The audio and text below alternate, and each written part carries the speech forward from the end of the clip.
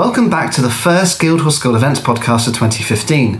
Today we have long-time collaborator and Guildhall professor Ian Burnside in the studio, along with Victoria Newlyn, who's a movement and drama coach for the vocal and opera departments, as well as being a Guildhall acting alumna herself. We're talking about Shining Armour, Ian's new take on Brahms' masterpiece, Die Schöne Magelone. So the first question I'm going to ask is, Mr. Ian, and what inspired you to look at the story of Brahms and Clara Schumann? Is this essentially the story of a scandal, a 19th century soap opera? Did their friendship lead to Robert Schumann's breakdown? Well, it's no to all those questions, basically. It's certainly not the story of a scandal at all. And their friendship, I think Robert Schumann, there were many reasons for Robert Schumann breaking down, and I'm not sure that their friendship was one of them. So let's just park all those to one side. What inspired me to... well, I've looked at the story of Brahms and Clara Schumann from various angles, but what inspired this piece really was me doing this song cycle in one of the ways that it is now done, which is we have 15 big, wonderful songs which are connected by a very strange, clunky narrative about people that at this point we don't really care about because it's back in the days of chivalric love. And the big question is, why did this great composer take this silly story so seriously, and why is this his greatest work in song?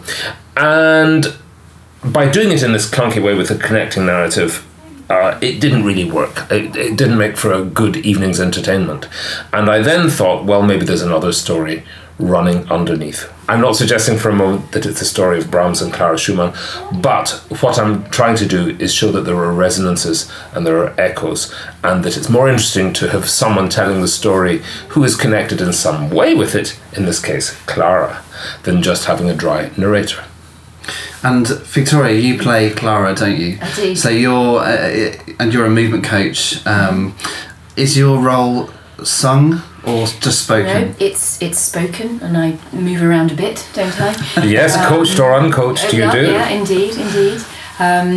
So it's really lovely for me to do. I've done a couple of these kinds of programs with Ian where you sort of interface an actor with songs, with song repertoire.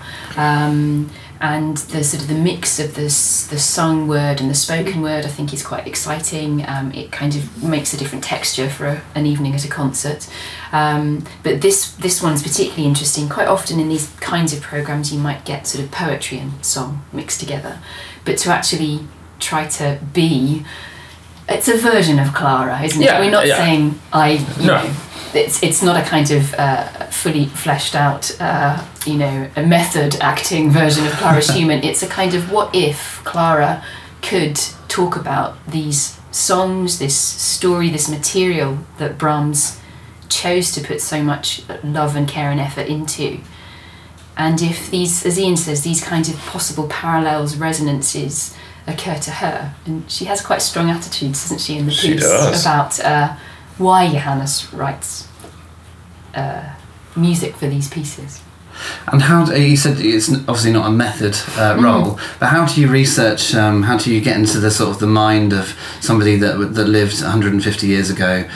Well, I talk to Ian a lot because he knows everything. Oh yeah, right. He was there. Yeah, right.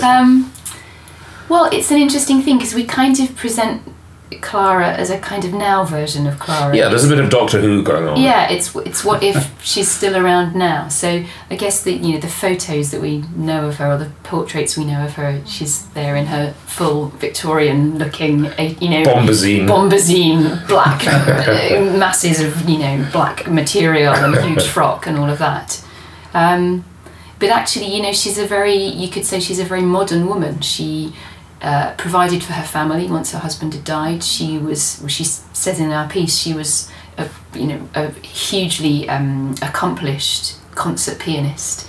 Well, she was sort of the greatest concert pianist of her day. I mean, she was a legend. And worked tirelessly, made of tough stuff, so she supported her 8 children. She was the breadwinner, basically. And those were the 8 that survived. I mean, there aren't many great concert pianists today with 8 children. And she sort of invented the piano recital. I mean, there are many. She's an iconic figure, actually. So it's nice to be playing one of the great artists of your time. sadly, I only managed piano to grade 7, so I can't exactly sit down and play like acting. Exactly. Good job you're only doing the acting part. Exactly. Yeah. We've got Ian on piano. You do have Ian on piano. We also have Roderick Williams as your sort of your partner in crime. Partner in crime, indeed. Yeah. And how did Roddy get involved in the project? I shamelessly roped him in. Well, I've worked with Roddy for a long time. We've been doing concerts and recording them together for ages, and he sings these pieces absolutely beautifully, and I think it happened over a pint of beer after some other concert at some stage where I said, oh, by the way, I'm thinking of doing this crazy thing, and he said, oh yeah, I sing those Brahms songs. I said, well, would you like to? Yeah, I'd like to. So, I mean, I don't think it was any more complicated than that. And we're thrilled. We have done it. We've been rather promiscuous and slutty. We've done it with a couple of other singers too. And because Roddy's not always free, and we've done this program a few times, and that's lovely too. But Roddy does sing them absolutely beautifully, and he knows them very well. And he's just recorded them with another pianist, actually, so they're fresh in his mind too. So it's also very nice, I have to say, for the singer singing them, because it's a huge sing. If you sing these 15 songs together, boom, boom, boom, boom, as a song cycle, it's a real marathon. It's very hard. They're very vocally demanding, very pianistically demanding. We know for an absolute fact Brahms did not intend them to be done together. He wanted them to be done in little groups, and he put them out there, and you choose your favourites and you make a nice group from them. He didn't intend it to be performed as a cycle. And so it's very nice for the singer to have little breaks between the songs where he can just gather his strength and have a bit of a swallow, and while Victoria is being Clara. So it's a win-win from that point of view. And obviously we have another singer taking part, opera student Alison Rose. Yeah. So how do Roddy and Alison work together? Well, there are 2 of the 15 songs are written for a woman's voice. In terms of the story, there are 2 songs which girls sing, because usually the songs are sung by the main protagonist of the story, but sometimes it's a narrator, and on 2 occasions they're female characters. Now, you can have the bloke sing it. That's not against any rules, and that's fine. And indeed, women sang the male songs back in the 19th century. There wasn't the same gender obsession that we now have, but we've done it both ways. But it's very nice to bring Alison on 3/4 of the way through, and there's a little bit of interaction. She'll interact with Victoria, which is lovely, and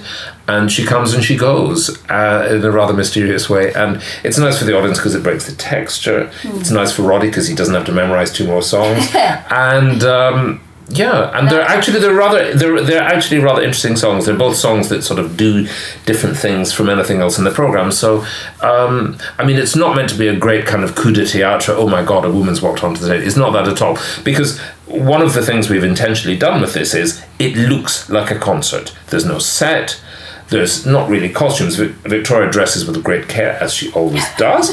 But you know, it's a concert in which things happen rather than a theatre piece. Okay. And it's designed to be performed in concert halls. So you won't be dressed in sort of, 19th century... I won't be in bombazine. No. Damn, I keep hoping. Well, it sounds absolutely wonderful. Ian, what's next for you after this one? Oh, well, I have my kind of day job of playing concerts and things. That all carries on apace. But my next... and actually my next Guildhall thing is that I have a French song recital that I'm curating with some undergraduate singers. And... then the next major event is we're reviving the play called Why Does the Queen Die? About Franz Schubert that we did at the Oxford Lieder Festival with Victoria in strong collaborative role. And we're doing that again in the first few days of May in the Studio Theatre in Milton Court. So I've been spending much of the Christmas holidays tweaking and inserting and cutting and pasting and generally messing around with it and making it better. And I'm going to reveal that to the unsuspecting cast at some point soon and send them off to learn it. Sounds wonderful. So it'd be nice to see it, having it. It's already been up at Oxford. Exactly. Bringing it back to the school, and we can all go and have a look. Well, maybe we can talk about that again sometime. Absolutely, I think we will. Well, thank you so much for joining us today, and thanks for giving us your time. And we really look forward to seeing you on the 14th of January. Thanks so much, Chris. Shining Armour takes place on 14th of January in Milton Court Concert Hall.